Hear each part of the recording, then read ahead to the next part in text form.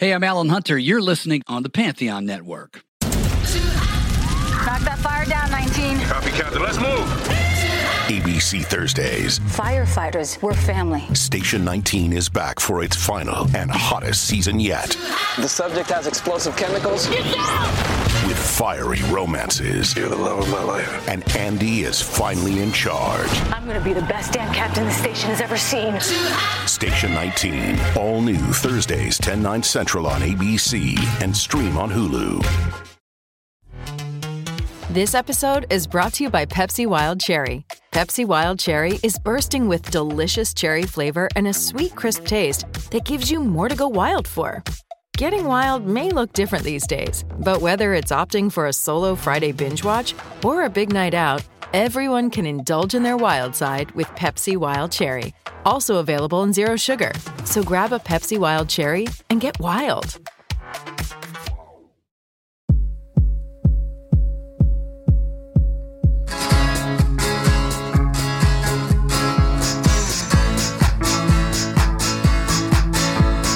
Hello, Holly. Hello, Dave. Welcome to the What Difference Does It Make podcast. How are you today? Can I say great? I am great today. I've been working on new adjectives, but today I'm great. Today you are great. I should say hello because, you know, it's Hello is a song from 1984. Hello, is it me you're looking for? We've been talking about 1984 all year long. We start off our year 2021 talking about 1984. I invite people to go check out the list of songs that we discussed in 1984. It was good to see that this author, Michelangelo Matos, has a book that actually came out this year called Can't Slow Down. Now, 1984 became pop's blockbuster year, and he kind of covers significant episodes that happened in the year 1984. Oh yeah, he nailed the significant episodes, and he gives a lot of good information. I'll learn some things I did not know about 1984. It's going to be good to talk to Michelangelo about radio and about MTV. And we would love it if you would check out our YouTube channel where we are adding clips pretty much every day of past episodes. And from this particular episode with Michelangelo Matos, some of what you don't hear in the podcast, you will see on YouTube. So check it out.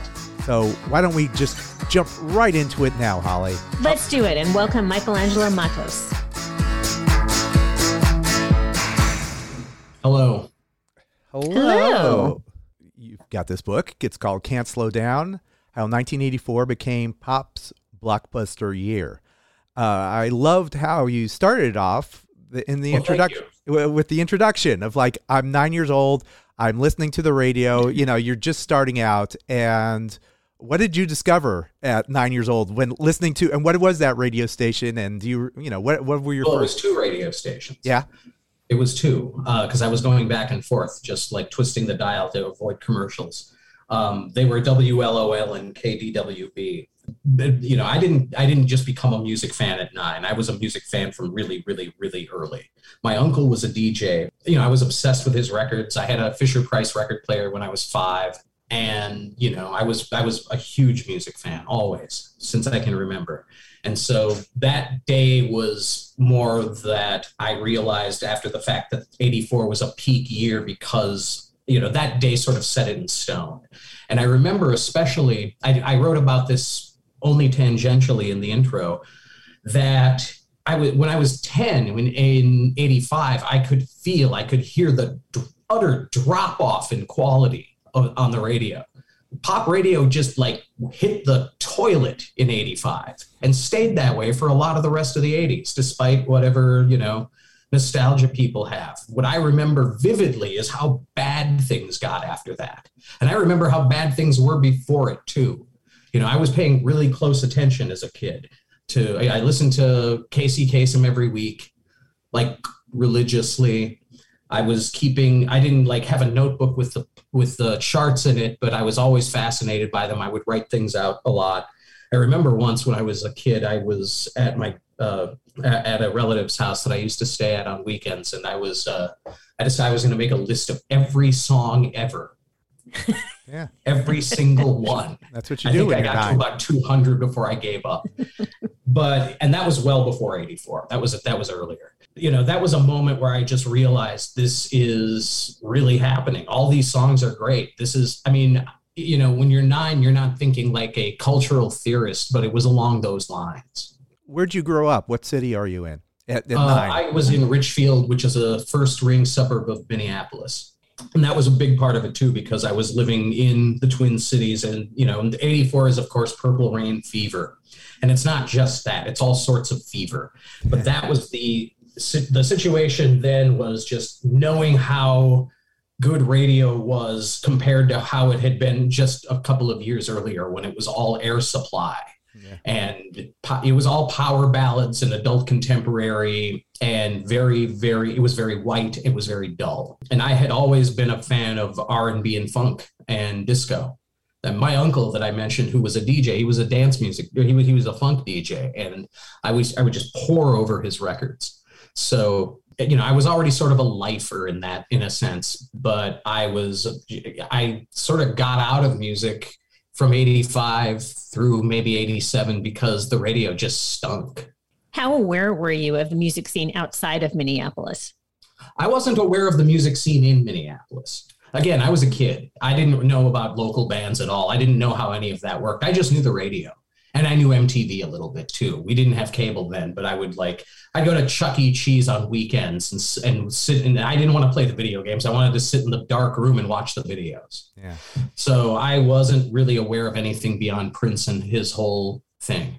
And I knew what First Avenue was because of the movie, of course, but I didn't know very much at all. I didn't know anything about the Replacements and Husker Du and any of that stuff.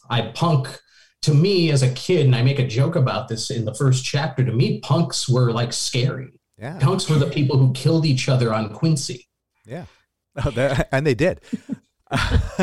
So going a 9-year-old who's listening to Prince, was it just unfiltered? Like, okay, I got this album and you're listening to it. And despite Tipper Gore in Minneapolis, despite Tipper Gore saying you should not be listening, 9-year-old should not be listening to this, you still got your hands on it.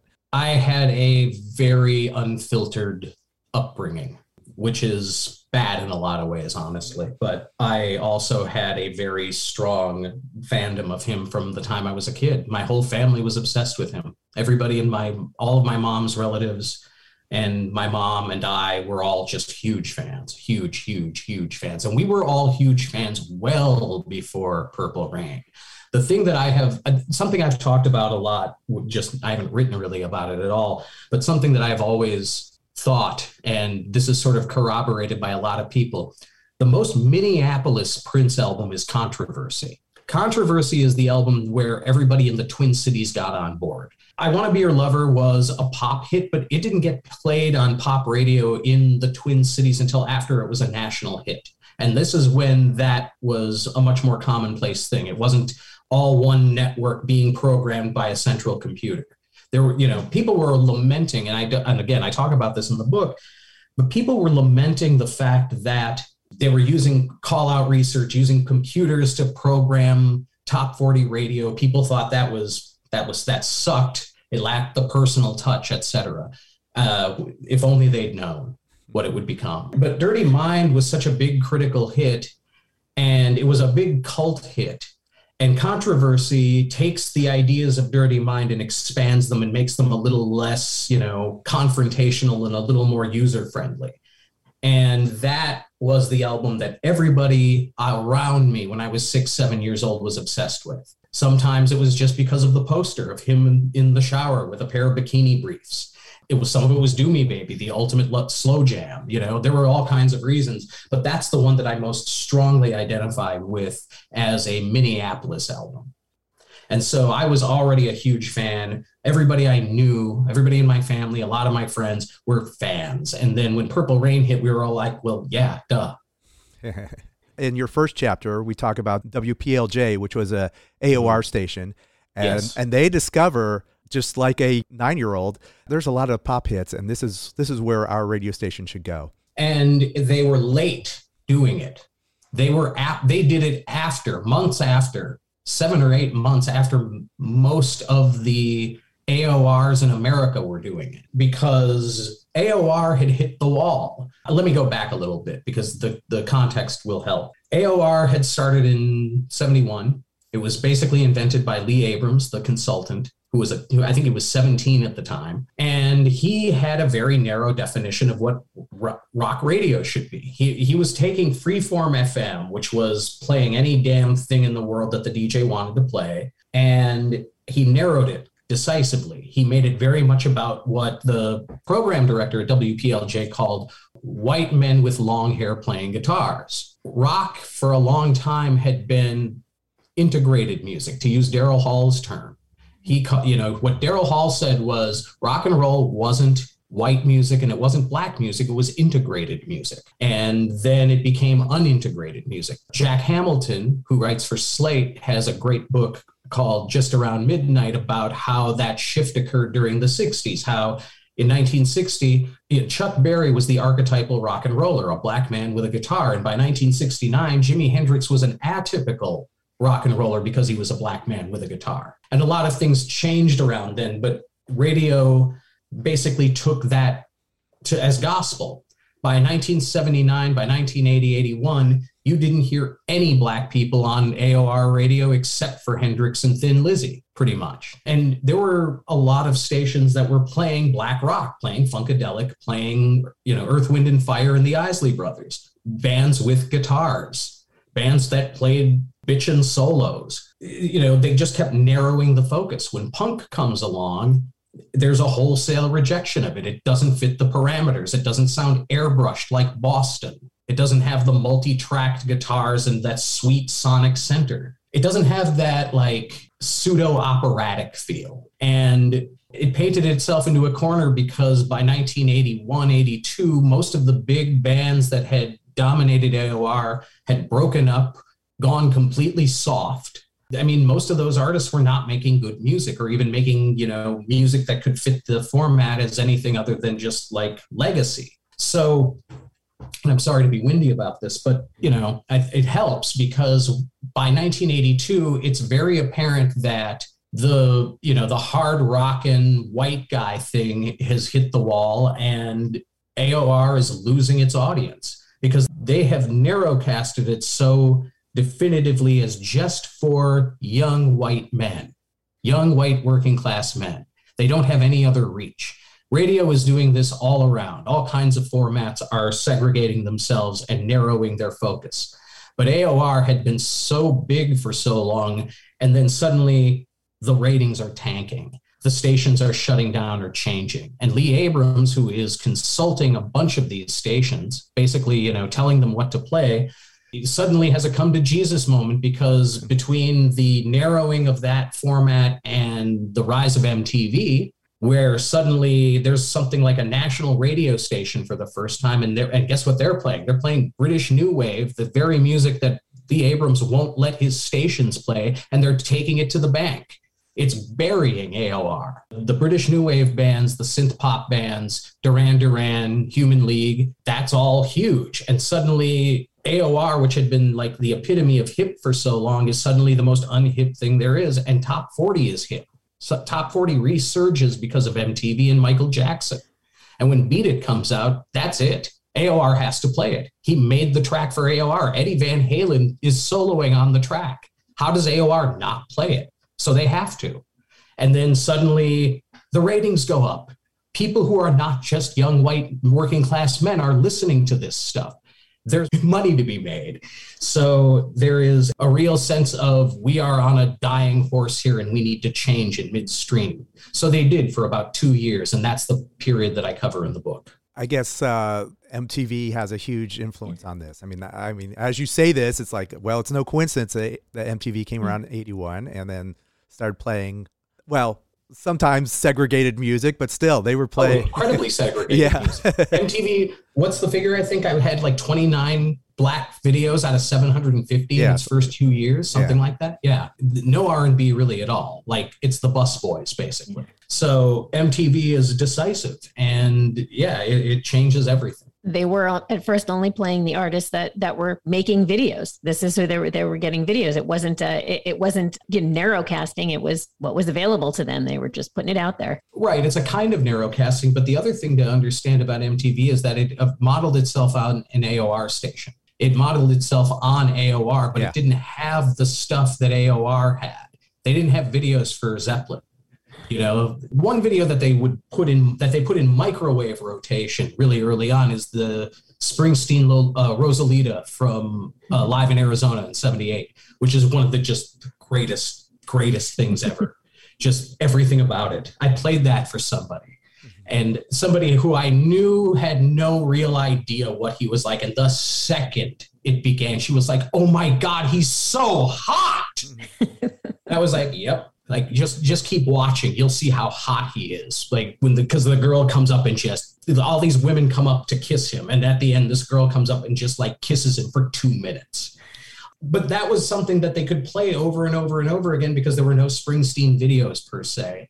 They didn't have videos for all of the artists they wanted to be playing. And it turned out that what people liked, what the kids watching this liked, were the new wave videos. They had way more of those anyway, but it was also just more popular with kids. They were into it. You know, it was different. It wasn't old guy rock. We are talking with Michelangelo Matos about the year 1984. That was the year that can't slow down, as Lionel Richie once said. But we slow down when it's break time, and that's where we have arrived at this moment.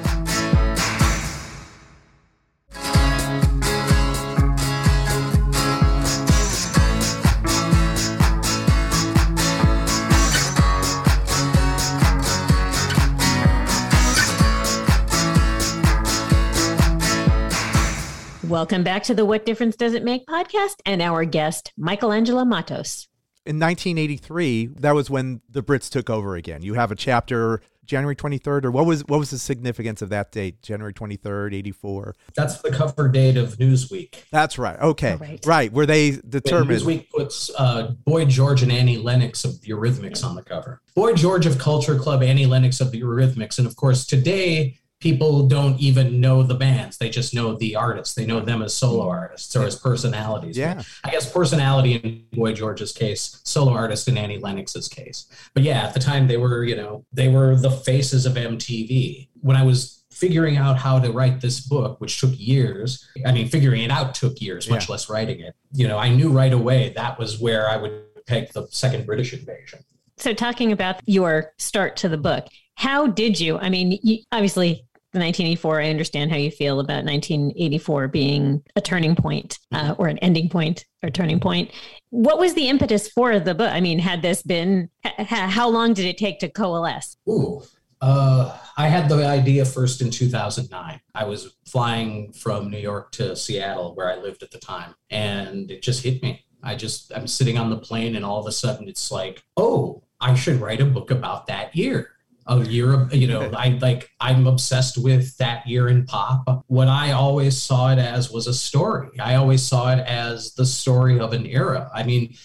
Because it was sprawling and because I kind of resisted that for a long time. What people who sell books will tell you, people who edit books and sell them will tell you that you need one focus, you need to have one central character in the narrative or something.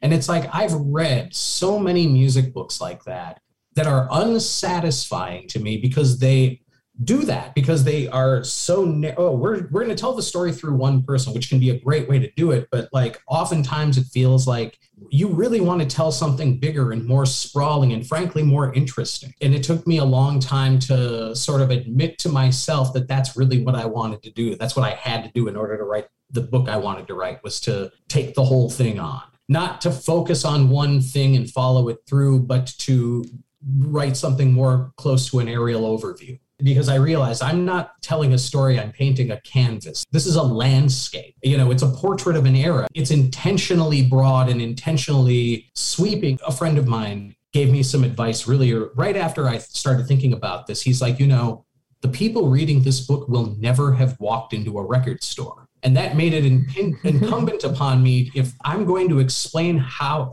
I'm trying to explain how the music business worked at the time. the whole music business outside of classical. And once I started like looking at the events, the sort of dates that I peg things to, I realized everything's here pretty much. Like I thought, oh, I'm not going to be writing about jazz. And then I see the Grammys. It's like, of course I'm going to write about jazz. Because that's where, you know, there's Herbie Hancock performing. There's Wynton Marsalis performing and causing controversy in both cases. And, you know, there's a lot of rich stuff there. And once I got into it, it was just like the research took over. You know, people have asked me a little bit like, oh, what was surprising to you about writing this?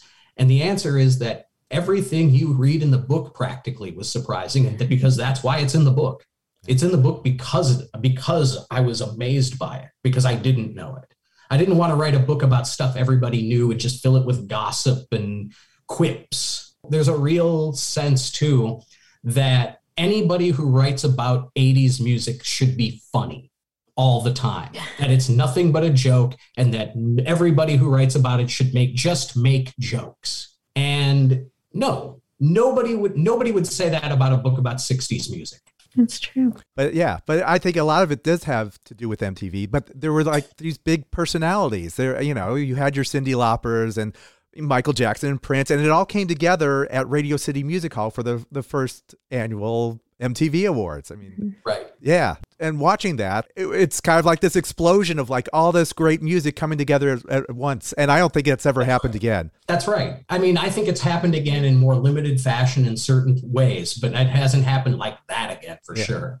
And the thing about the first MTV, the Video Music Awards, is that I watched it, and we didn't have MTV at the time. It was syndicated. They syndicated a 2-hour edit of the show for regular TV. It appeared on regular TV within a week. So I watched it then and was sort of like, whoa, look at all this. Again, MTV was really decisive and really major, but it also wasn't everywhere. Less than half of America was even wired for cable at that point.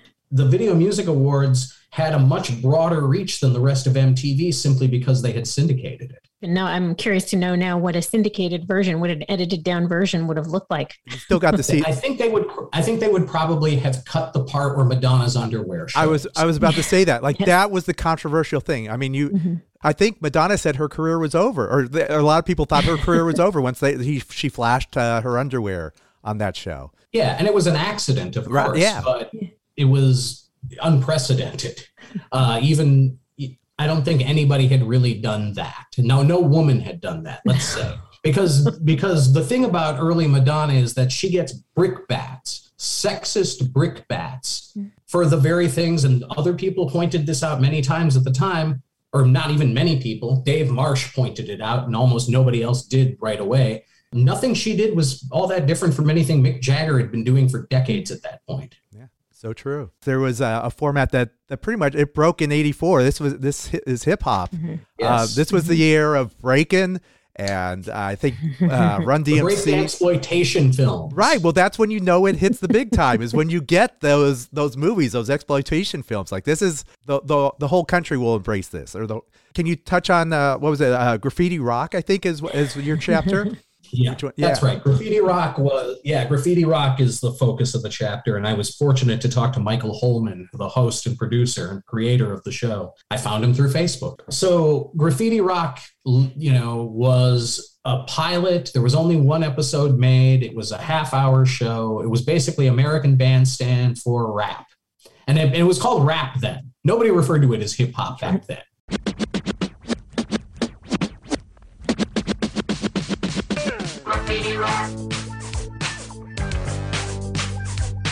Now is the time for all the people all over the world to see rapping, breaking, DJ stars rocking, shaking and breaking.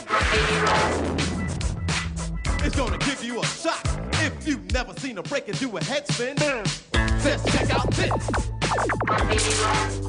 And if you've never seen a DJ scratch a record on beat, just check out this.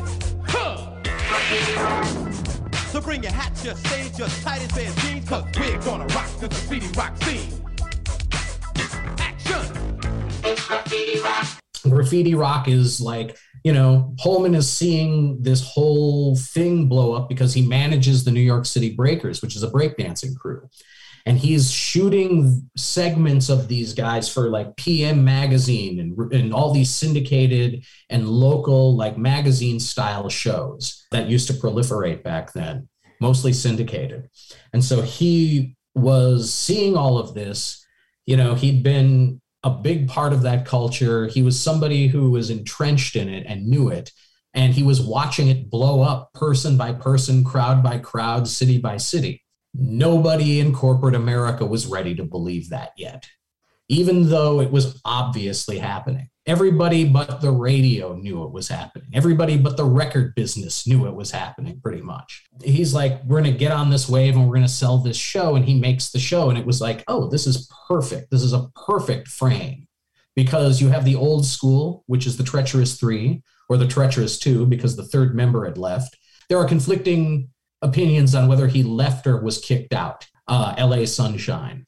They're the hosts of the show along with Holman. Run DMC is upending rap. They come along with their drum machines and they're yelling. They're completely non-disco sound. And nowadays, people refer to the early hip hop records as disco rap, which makes sense. Nobody called it that then, but that's pretty much what it was. Yeah. They came along with their drum machines and they're yelling, and they bulldozed. They rendered irrelevant all hip hop before them, which is a rare thing to do.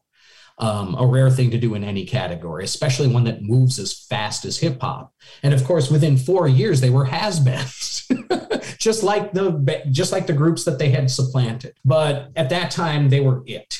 I remember hearing them in I lived in an apartment complex, and I would hang out in hang out around there, and like kids would have, there'd be a playground, and like kids had boom boxes, and that's where I heard Run DMC. I was like, what the hell is this? Everybody did. Everybody who heard Run DMC for the first time in 1983, 84 was like, what the hell is this? Yeah. You had Shannon, the disco singer. You had the breakdancing crews. You had people scratching records. You had the whole culture on display in a half hour for middle America's consumption.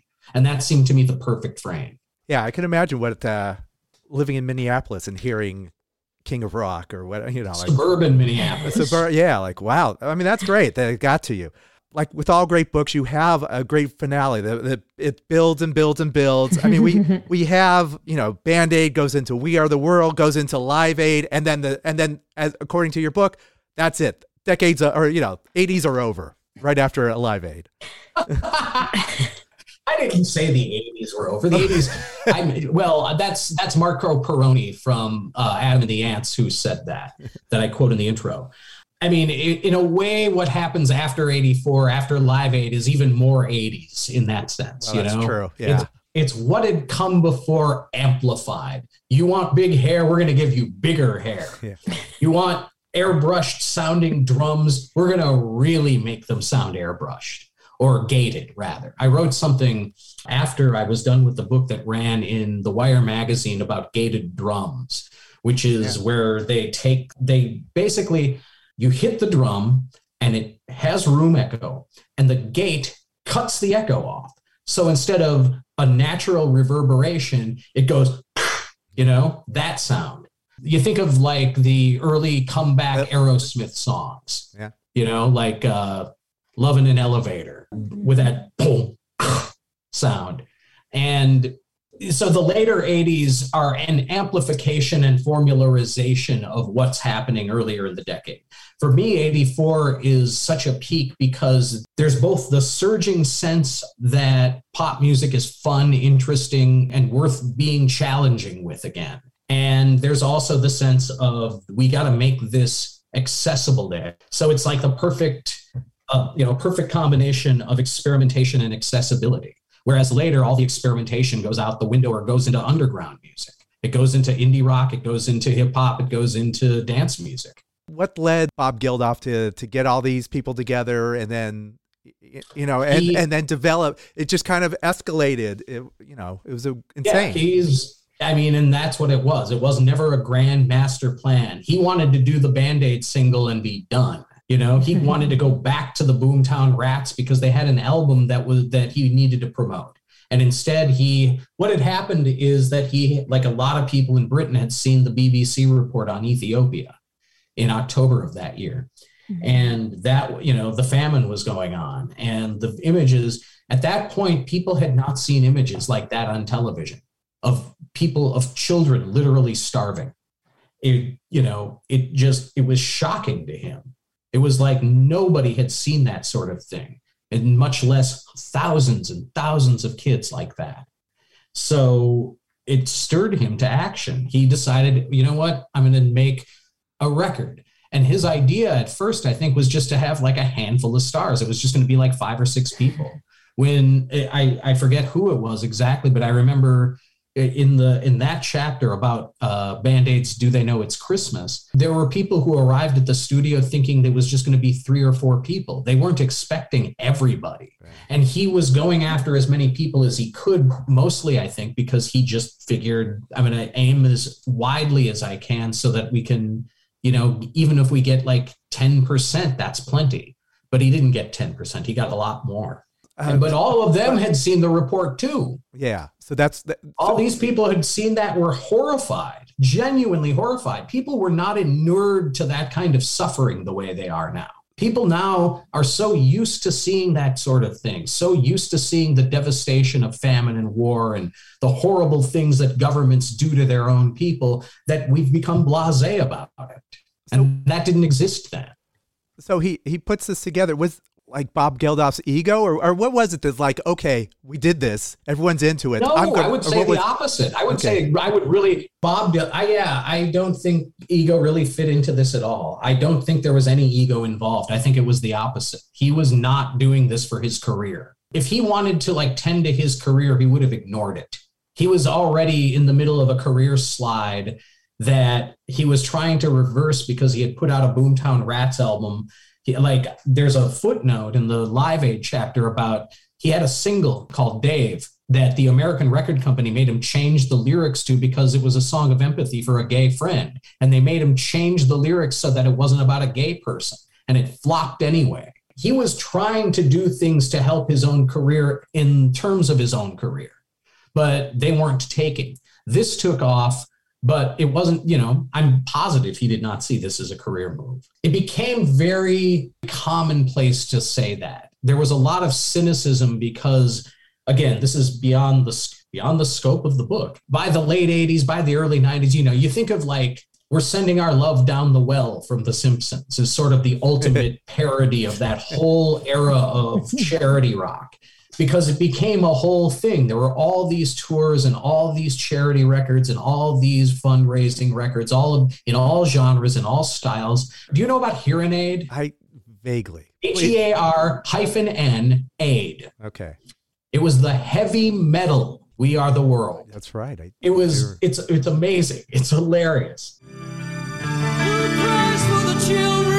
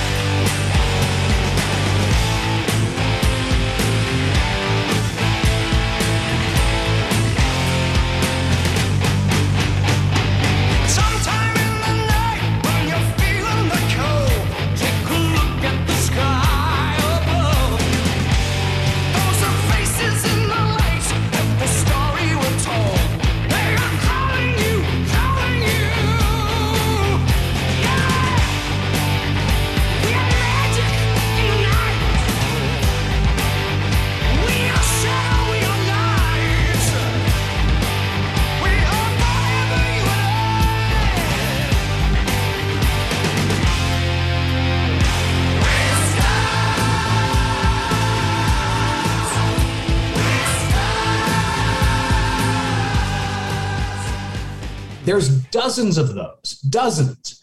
And they proliferated throughout the second half of the 80s, and people got compassion. Pop music kind of got in, or pop fans, pop intelligentsia, let's say, got a very bad case of compassion fatigue by 1990 or so, because there were so many of these things. So Live Aid and Band Aid and USA for Africa presaged a lot of things. There were tons of those. It became kind of a fad, and people were just like, we're sick of this. It's all Bob Geldof's fault.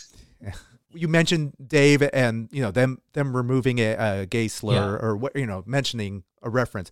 But 84 was also the year of gay awareness. Like, Frankie Goes to Hollywood, right. Bronski Beat. Yes, yes. Absolutely. There was a lot of that music. And the signal moment is Boy George essentially announcing that he's gay on the Grammy Awards. Maybe not announcing that he's gay, but, doing it saying it with a wink. It helps also to understand just how, we were not a connected society digitally at that point. One thing that was a big deal about Live Aid is that it was the most advanced technological TV special to that point. It was near simultaneously live. There was maybe a second long delay, which was unheard of at that point. Broadcasting live from London to Philadelphia and back, that was completely unprecedented. It didn't exist to the point that we have now where everything is very instantaneous and small. At that point, everything was big and lumbering. The lack of connectedness meant that in Britain, Boy George was well known as queer. In America, he could fool people into thinking he wasn't.